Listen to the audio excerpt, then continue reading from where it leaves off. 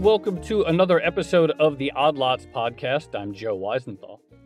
And I'm Tracy Alloway. Tracy, you know it's pretty dumb? You're going to have to narrow that down, I think. It's dumb that we haven't written a book yet, isn't it? Like all this time and we kick around book ideas, but we never do it. Yeah. I mean, both of us are pretty busy with our day jobs, but yes, I would love to write a book. And we have discussed some ideas. Yeah, we have. We talked about maybe doing one on bubbles. We've talked about maybe doing one on this crisis, perhaps. And also one of our recurring themes on the podcast is the question of what is money. And we've even talked about maybe doing a book just about what money is from our perspective. Now, first of all, you're giving away all our good book ideas, and some people are going to rush out and do them before we get a chance. But yeah, I mean, we've done so many episodes at this point about the nature of money and how it works. I mean, stretching from sort of anthropological takes way back in prehistory and all the way up to cryptocurrency and digital money and things like that. Anyway, you're right. I mean, the thing is, at this point, though, there is no reason to worry about someone stealing our idea to write a book about money because it's already been done. People are already way ahead of us on this, including our guest today. So really, at this point, we could just sort of, I think, kill that idea because other people have long beat us to the punch. Yeah, and I have to say, the guest that we are about to have on has written a very good book on the subject of money. So, we don't want to go up against that kind of competition. Absolutely right. So we're just going to vacate the field to our current guest, and hopefully, as people listen to the conversation, they'll see the good work has already been done on this. But it is a really important topic, and so even if other people beat us to the book, we can still do the podcast. And so without further ado, I'd like to bring in our guest for the day. He is Jacob Goldstein. He is the author of a new book, Money, The True Story of a Made-Up Thing, which is a great title. And he is also the longtime co-host of Planet Money. Jacob Goldstein, thank you very much for joining us. I'm happy to do it. Thanks for having me. So Tracy and I have been doing this podcast for a few years, and we were like, let's do a book about money, and we never do. So you do your podcast for a long time. You actually did what Tracy and I only talk about. But what was it about that you were attracted to money as a subject in its own right? I mean, as a sort of set of history stories, it's amazing as a way of just understanding how people and society sort of get through the daily living. It's amazing. At Planet Money, I had done all of these kind of one-offs, I did a story about free banking in America when there was 5,000 different kinds of paper money and merchants had to get special magazines to figure out what paper money was good and how much it was worth. And I'd done stories about the Depression and the gold standard. But I realized that if you sort of zoom out, there's a very long arc, this kind of series of origin stories of money being invented and reinvented and changing over time that makes what I think is a good book, what I hope is a good book. So one of the daunting things I think about approaching a subject like money is just where to begin. How did you go about starting? What was your jumping off point for the book? Well, we're looking for tips, basically. Don't do it. That's my tip on writing a book. It was very lonely. I think writing a book together is a great idea. Basically what I tried to do was make a series of origin stories, right? So you guys have talked about, or I know, Joe, you've talked about on Twitter. I don't recall if you talked about it on the show, sort of the myth of barter. And there's kind of the earlier section. But the framework for me is finding this series of origin stories, not trying to tell the whole story. The book is less than 300 pages long. And so there's these discrete moments when sort of the world changes a lot in a short amount of time, basically, right? It is not this long, continuous story. And one of the really interesting things to me about money is there is this kind of myopia that people get again and again, where they think whatever sort of monetary regime they're living in, whatever moment they're living in, they think, oh, this is just the way money works, and everything else is like chaos or craziness or some dumb idea somebody made up. I mean, maybe the most striking version from our contemporary point of view is the gold standard. You know, there's this famous paper by Eichen, Green, and Temin where they talk about the gold standard mentality, and part of what sort of screwed everybody over in the Great Depression was they just couldn't imagine a world not on the gold standard. And part of like Roosevelt's genius, frankly, was to be like, yeah, whatever, let's try it. Let's devalue gold. Let's see what happens. So one of the interesting things about money, and I guess why it's worth a book, and of course, other people have written books, and who knows, maybe we'll also write a book, is that it feels like one of these things, it's kind of, in my mind, it's like love. And there's like a reason that like, there's like a million songs that have been written or poems that have been written about love, but it's never enough because no one actually has like a super clear definition. We just sort of get closer over time to our understanding. And so it feels like money is the same thing, where it's like people try to come up with some definition or a few characteristics that all money have. It's like, oh, it's a store of value or it's a medium of exchange. And some of these concepts are helpful, but it's like we never quite arrive at the definition of what it is. And a lot of the interesting cases are sort of at the edge case where something is sort of straddles the line between what is money and what is not money, and there's not some sort of bright line that distinguishes the two. Yeah, I mean, you mentioned it being like love. It seems to me like music, also in that way, right? It is this thing that spontaneously arises in different contexts independently. It's a thing that societies just seem to create on their own. And the sort of taxonomic questions, you know, in the way that, I don't know, I'm old enough to remember when hip hop was new, right? And there was this sort of question of like, but is it music? Which, I mean, to me, it obviously is music, but more importantly, who cares, right? Like the taxonomy is not the interesting part. The interesting part is sort of what happens, what are the stories, and then kind of how does power shift, who gets what, who gets screwed, who gets to take risks, who gets bailed out. So the what happens is really where it gets interesting to me. So in your book, you describe how money is basically a social contract and a social construction, and it relies on trust between all the parties involved. But one of the things that I found most interesting was this idea of how people get money. And one chapter in particular, I can't remember exactly what the name of the chapter was, but something like how everyone can get lots more money. Could you maybe describe that dynamic? Because I thought that was really interesting. Yeah. I'm glad you liked that chapter. I was worried that was like a weirdo chapter that didn't fit with the book, but I liked it too. So first of all, thank you for liking that chapter. I mean, the kind of big idea of that chapter is, there is this idea the pie can get bigger, right? Everybody can have more money. But I think on a fairly deep level, people don't believe that. Right? I think on a fairly deep level, people have this very zero-sum mentality, which means if somebody else has more money, some other person is going to have less, and somebody's gain must be somebody's loss. And that's just wrong, right? And I don't know where it comes out of, you know, the idea that money is scarce, or if, like, you're thinking of money as gold, there's only so much gold. But that's absolutely not correct, right? So the good news is everybody can have more money. Of course, that doesn't mean everybody will have more money. It doesn't mean there are not cases where somebody's gain is not somebody's loss. But what I did in that chapter to illustrate that is I looked at this story that was told by this economist, Bill Nordhaus, who won the Nobel Prize for other work. But he did this great study when he was a young economist at Yale, where he looked at artificial light for thousands of years, from like ancient Babylon when they used sesame oil to light up rooms through the end of the 20th century, which was when he wrote the paper. And he asked this question, which you can basically phrase as, if a regular person works all day, how long can they light up a room for?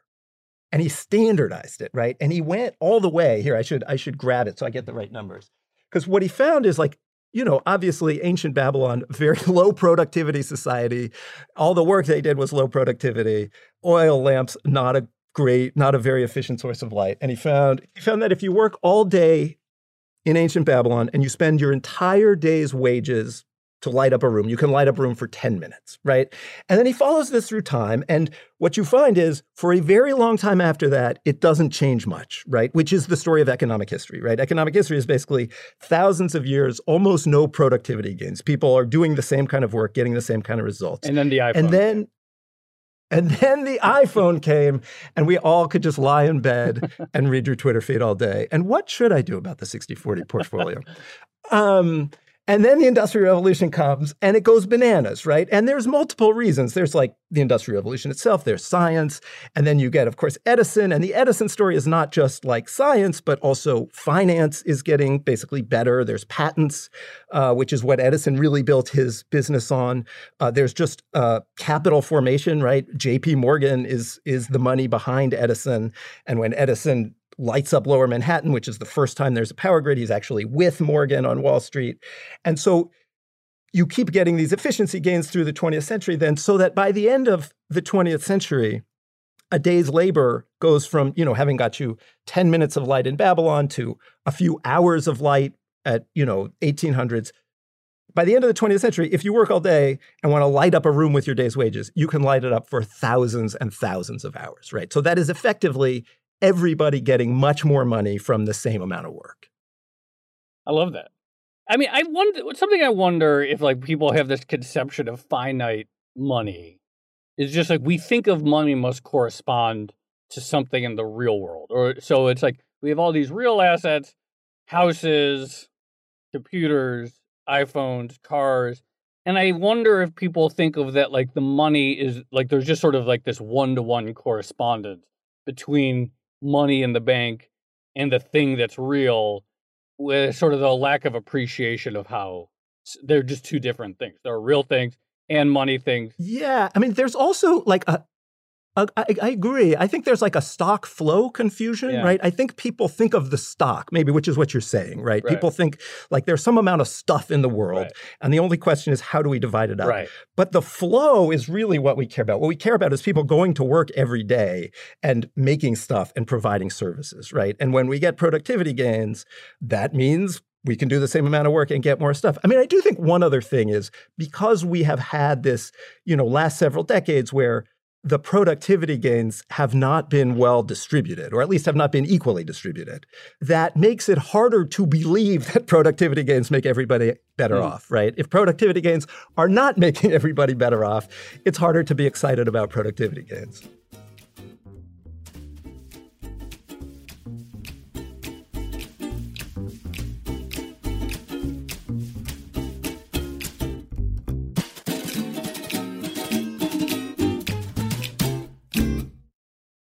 There's another way that people can get money, sometimes get lots of money, and that's by creating new types of money, although that doesn't always go hand in hand with productivity gains.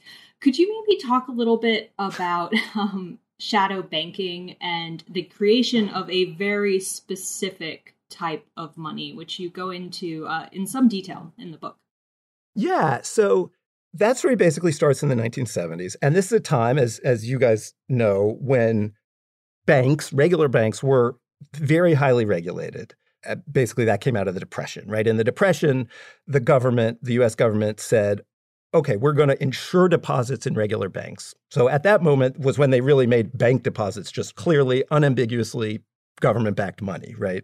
But in exchange for insuring deposits in banks, we're going to regulate the hell out of banks, including we're going to say banks cannot pay interest on checking accounts, and they can only pay a limited amount of interest, a capped amount of interest on savings accounts, right? That's the setting. So in the 70s, there's these two guys, one of whom passed away a few years ago, one of whom I spoke to working on the book. His name was Bruce Bent, who is like just a very charming entrepreneur type of guy. Grew up working class in Long Island. His dad was a postman. As he told me, he said, I always had an attraction to money, talked about hustling as a kid, collecting bottles and that kind of thing. Went to Wall Street, wound up working at an insurance company, and then went off and started this firm with his partner, Harry Brown.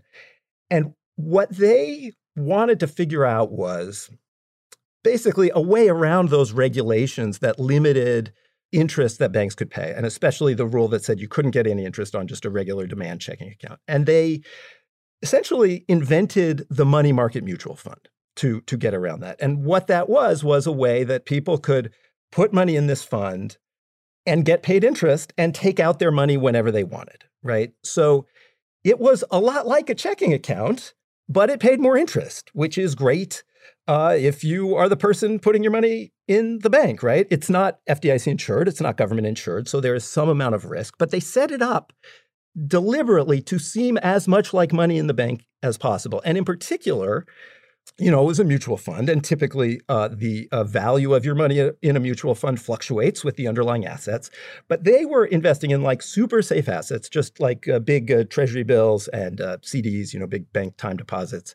And they said, we are going to set up the accounting so every dollar you put in is essentially always worth $1, unless there's some huge catastrophe. But it's not going to float every day. It's not going to fluctuate. It's going to be like money in the bank. And this, of course, was like a killer idea. It took off. In fact, it took off so much that it started to change finance as a whole, right? Because more and more people are putting money in money market mutual funds now, and there's more funds springing up. And by the 80s, these funds need new assets, right? Brown and Bent in their first fund, they're still just buying these super safe, basically government guaranteed assets. But other funds start buying commercial paper and then become the biggest buyers, the most important buyers of commercial paper, which this is short-term corporate debt. This commercial short-term, safe, pretty safe corporate debt. Right.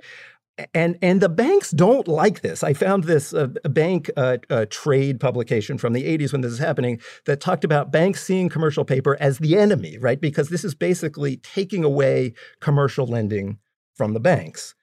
So the banks, being, good at their job of sort of getting in the middle of vast flows of money, figure out how to get in on this. Citi sets up the first conduit and creates asset-backed commercial paper, this new kind of commercial paper, basically. So it's a way for companies to borrow. It's a way for money market mutual funds to lend.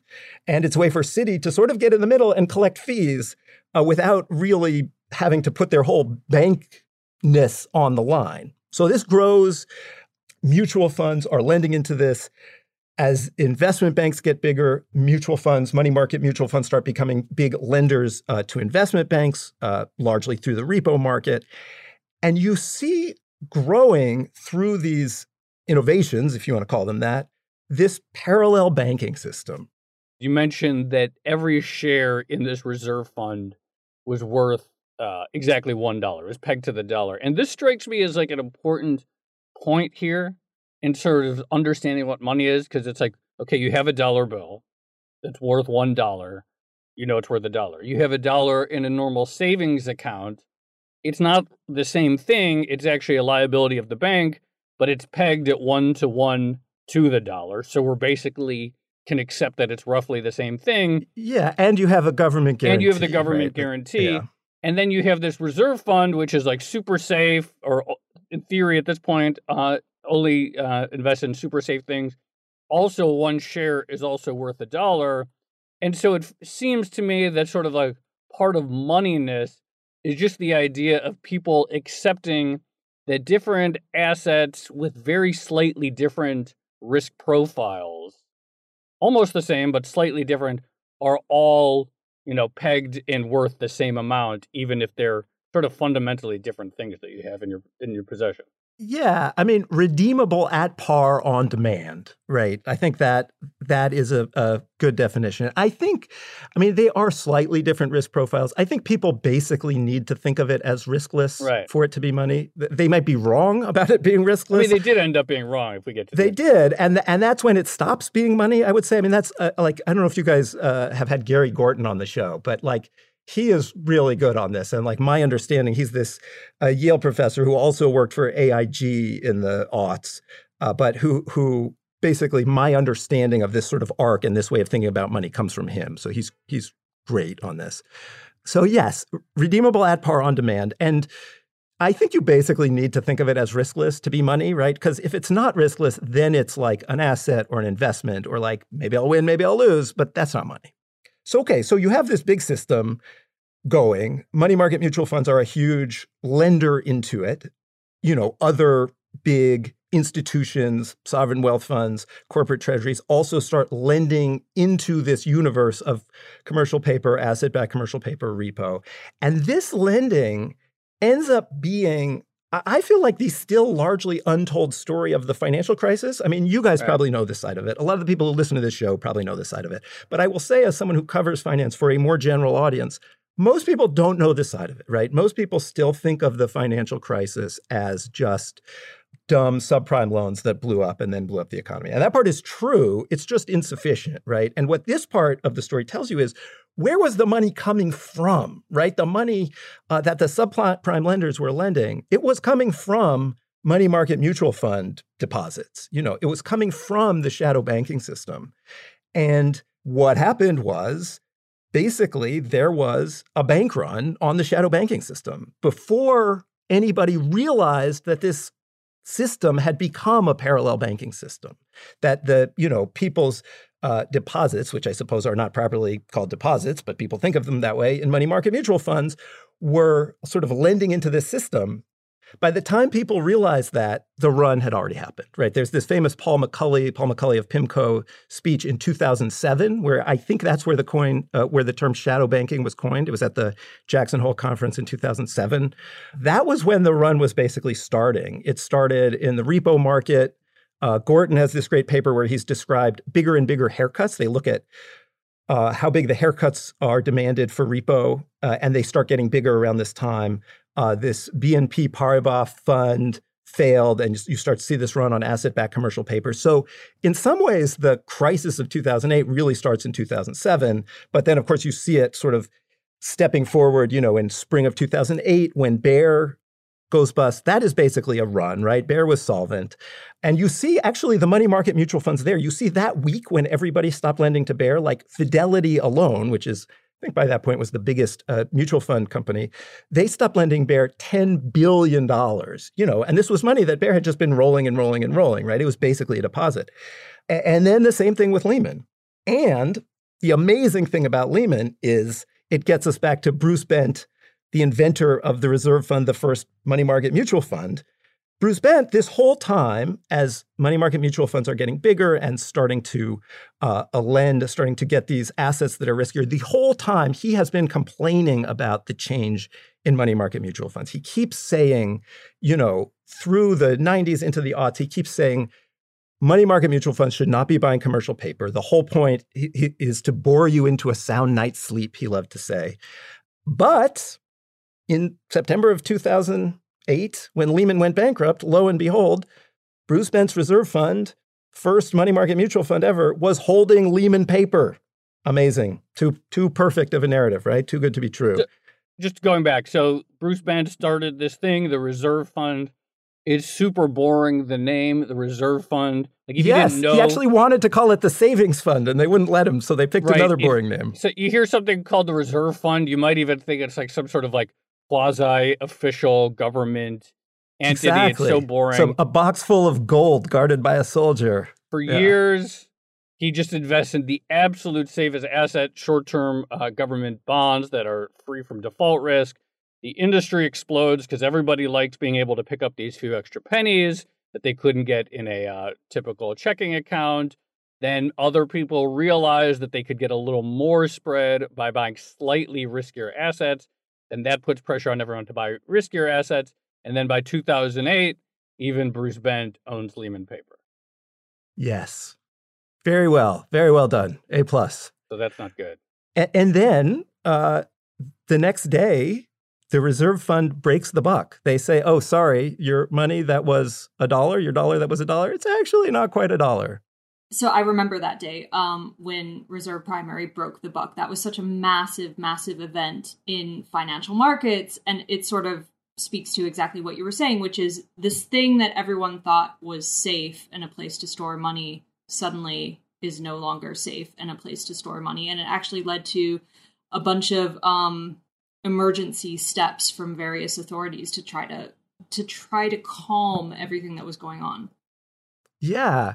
And I mean, Joe, to your earlier point about, when does the thing become money? When the reserve fund breaks the buck, suddenly a deposit in a money market mutual fund becomes much less like money, right? Even though it didn't go down much, it was like, I don't know, 1% or something of their assets were Lehman paper, right? So if it's like a normal mutual fund, your mutual fund goes down by 1% in a day. That's just like Tuesday. That's just a normal day, right? But the moneyness of it is what made the breaking the buck so catastrophic. I mean, there was this thing that happened hundreds of years before in England when they first had paper money. It was these Goldsmith notes. And there's this moment when there's like the first bank run on these fractional reserve goldsmiths. And some guy at the British Treasury is like, these notes we had taken is now not money, right? Which is like exactly what's happening when Bruce Bent's fund breaks the buck. And afterwards, a few days later, President Bush at the time gives this speech at the White House where he talks about money market mutual funds, and the government insures right then money market funds. So what the government is rushing to do at that moment is turn them back into money, right? There's this chaotic few days, Tracy, that you're describing when it's like, oh my God, this thing that I thought was money is not money. And the government's like, okay, tell you what, we are going to put this inside the fence of stuff we call money. We are going to insure it. The U.S. government is promising that if you already put in $1 in here, you're going to get $1 back.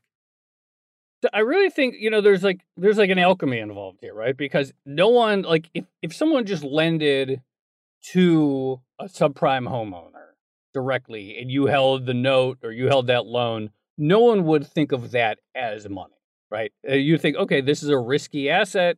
There's some risk that I'm not going to get paid back, et cetera.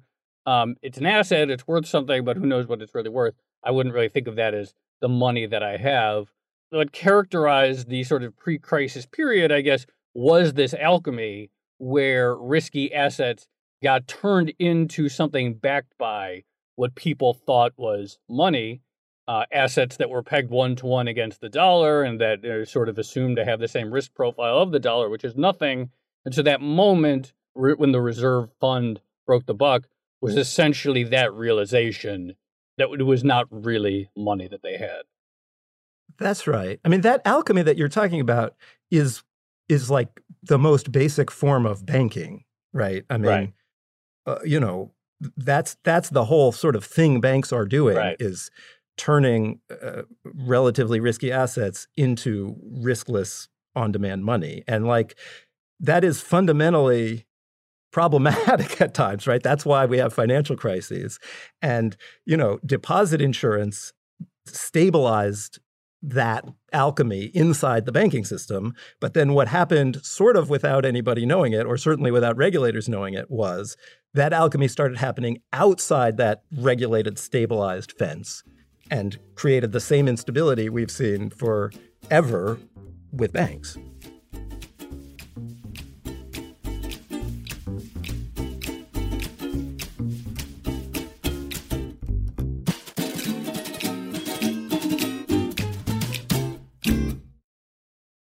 So everyone talks about the credit crunch sort of sparking the 2008 financial crisis, but actually the argument here is that it was a collateral crunch within the shadow banking system where everyone stopped trusting the things that were underpinning all these loans or all these different alchemy transactions.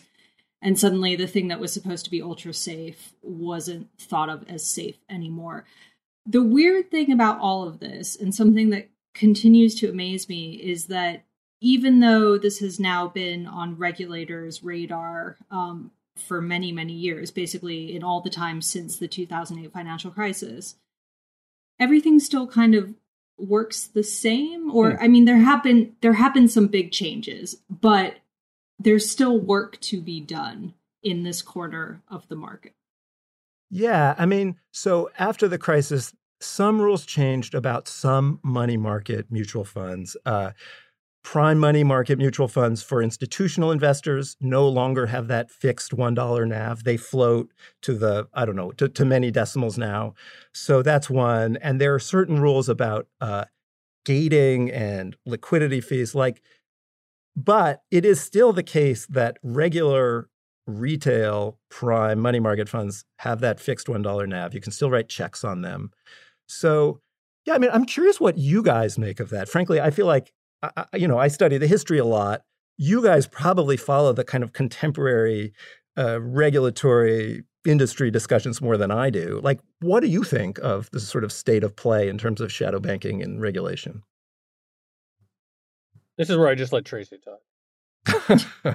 I don't know. I feel really behind on the latest, but like in the repo market, I know they tried for so many years to do a massive reform of tri-party repo specifically, and I just feel like it never really got to a point where it made a significant difference, and we're still seeing the industry sort of opt to shift on its own. So I don't know if you saw this, but last week, Vanguard, its prime money market fund, said it was going to transform into all government collateral, basically.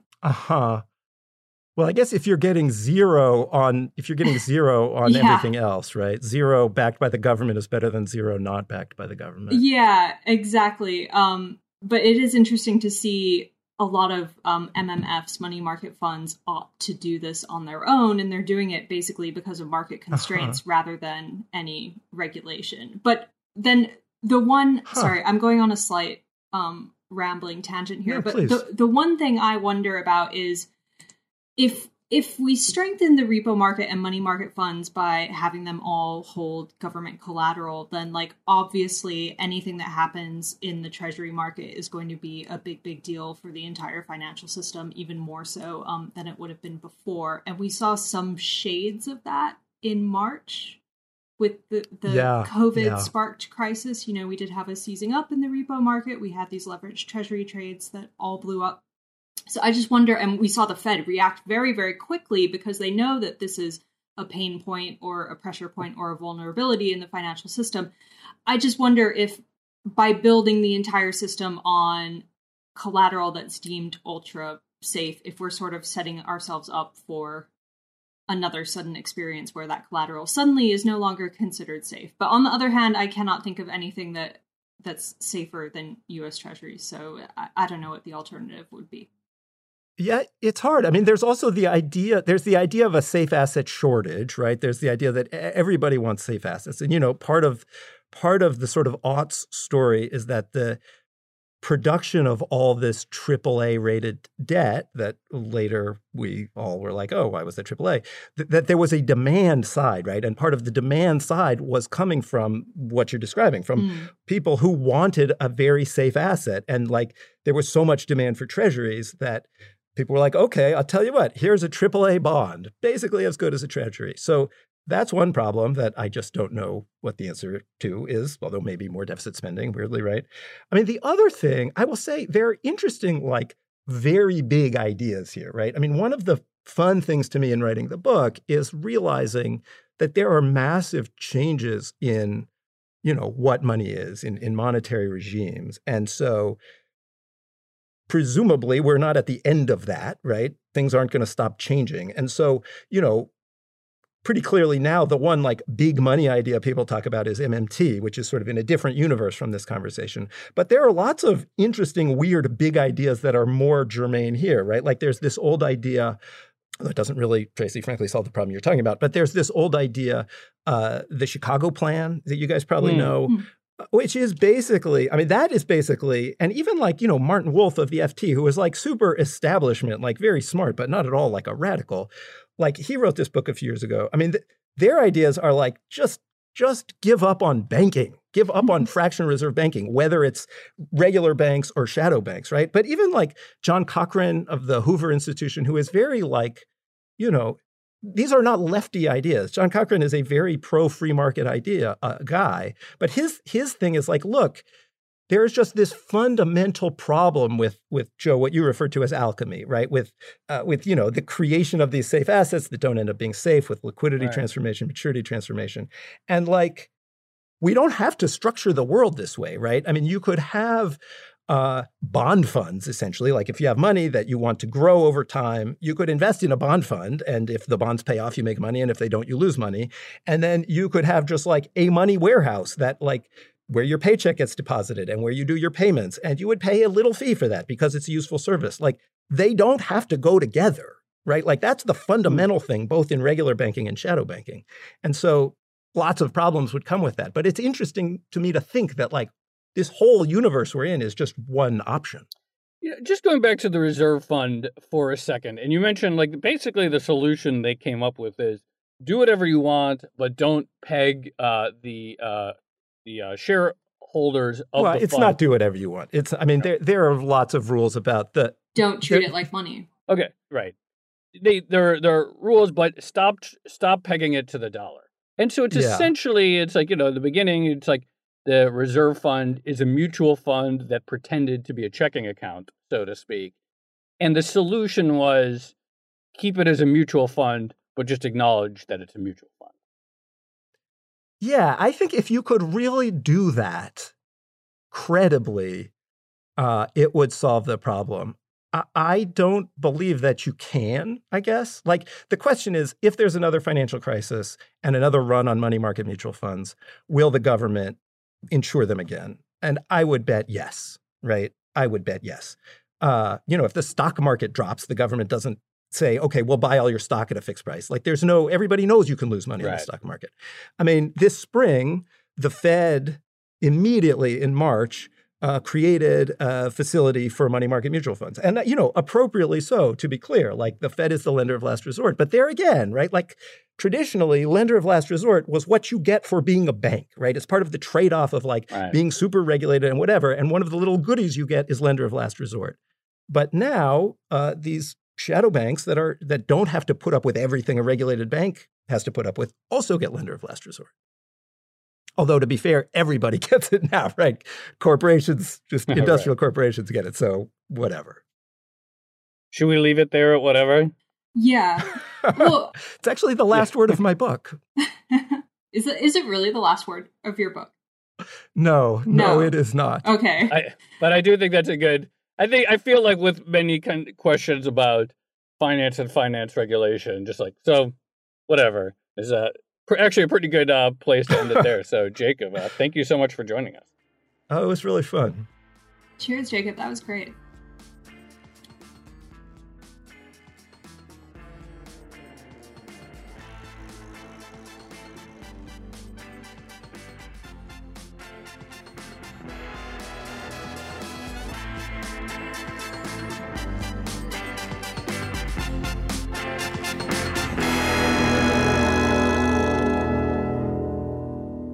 Tracy, I really enjoyed Jacob's book. It's weird, in addition to him having beaten us to the punch on a money book, it's funny talking to a fellow podcast host because I kind of got intimidated because he's just like super smooth and very comfortable at this. And I'm used to being the more comfortable talky one I'm used to us being the more talky ones, You're used to us being the more talky ones on the podcast where we interview guests? Well, no, I just feel like he's so sharp, and he's so that's like a difference of talking to someone who is also does this for a living versus someone like in finance who's like not typically a media person.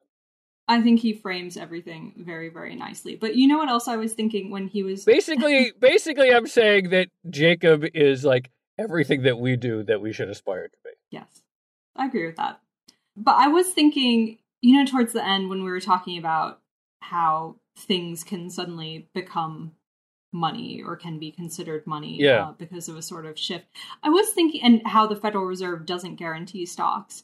Do you think, like, everyone talks about the central bank put and the notion that if stocks go down enough and financial conditions tighten, that the Fed's going to come in and do something about it. I wonder if stocks could ever be treated as pure money. Probably not, but I don't think they could ever be treated as like pure money, but I do think you're onto something important, which is that over time and as the bull market continues and as every dip turns out to be a buying opportunity, more and more people will look at their stock portfolios and think of that, as money or as something that they can depend upon and not as an asset that is extremely historically risky that could go to zero.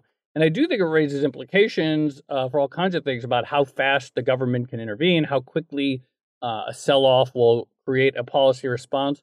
So while it's never going to be like, the reserve fund where the government steps in and literally guarantees a price, I don't think like the premise of the question is totally off the mark in terms of people thinking of the stock market itself as kind of a policy asset, so to speak.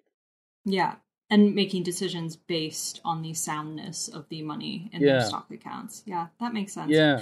And then I guess the other thing I was thinking about, and the reason we sort of dwelled on shadow banking and shadow money quite a lot, was that this did come up just a few months ago, and we did sort of see the ghosts of 2008 resurrect themselves in March with trouble at money market funds, trouble in the repo market, and once again we saw the regulators come in very, very quickly to solve those problems, knowing that there's a huge vulnerability in the system. And I guess I just wonder, it's been 12 years since 2008. We didn't really get the massive repo reform that we were promised. I wonder if 2020 is going to give that I wonder if 2020 will be enough to revive that effort. And maybe people will look at it again, or maybe everyone's so distracted by everything that's going on that they'll just forget it. Yeah. Yeah, a few months ago, I was like, oh, this crisis is really going to prompt some serious rethinking about X, Y, and Z. And now it's like, everyone's distracted by a million other things, so I'm more skeptical about that. But one thing also I really liked about this episode, and I'm really glad we drilled down into shadow banking and its connection to money, is that oftentimes this conversation about money can be a little abstract and disconnected, or you really have to strain, I think, to see the relevance. But this is an area that, look, it's been part of like two recent blow-ups, so to speak. But it also kind of like provides a roadmap for thinking about future crises, and whether they're part of the shadow banking system or not. It's like, and you said it, you nailed it with your characterization of the stock market. It's like, what are the things that we think of as money now that may, in a certain scenario, may not be money, or may not be worth, $1 here is not actually $1. And starting to think about like, where else is that sort of mental thing happening might be like a good general framework for thinking about where other vulnerabilities will eventually emerge. Yeah, I think that's exactly right. Okay, shall we leave it there? Well, I was just going to say one more thing related to that. And I remember like a few years ago, like what was it, like end of 2015, when there was like a bunch of like energy debt that was blowing up and stuff like that, and energy ETF. Yeah, there was a smaller credit crisis or a stress in the credit market. And I just remember thinking at the time, it's like, yeah, it's bad. A lot of people are going to lose a lot of money. But like nobody thinks of like junk energy debt as money. Like it's a risky asset and it's understood. And I do think that like framework is like, do people think that the thing they're holding is money, or do they sort of recognize like this is a very volatile asset, and that's sort of in my mental portfolio, part of the risky stuff I hold, sort of a useful indicator of like, is this going to be a crisis or not?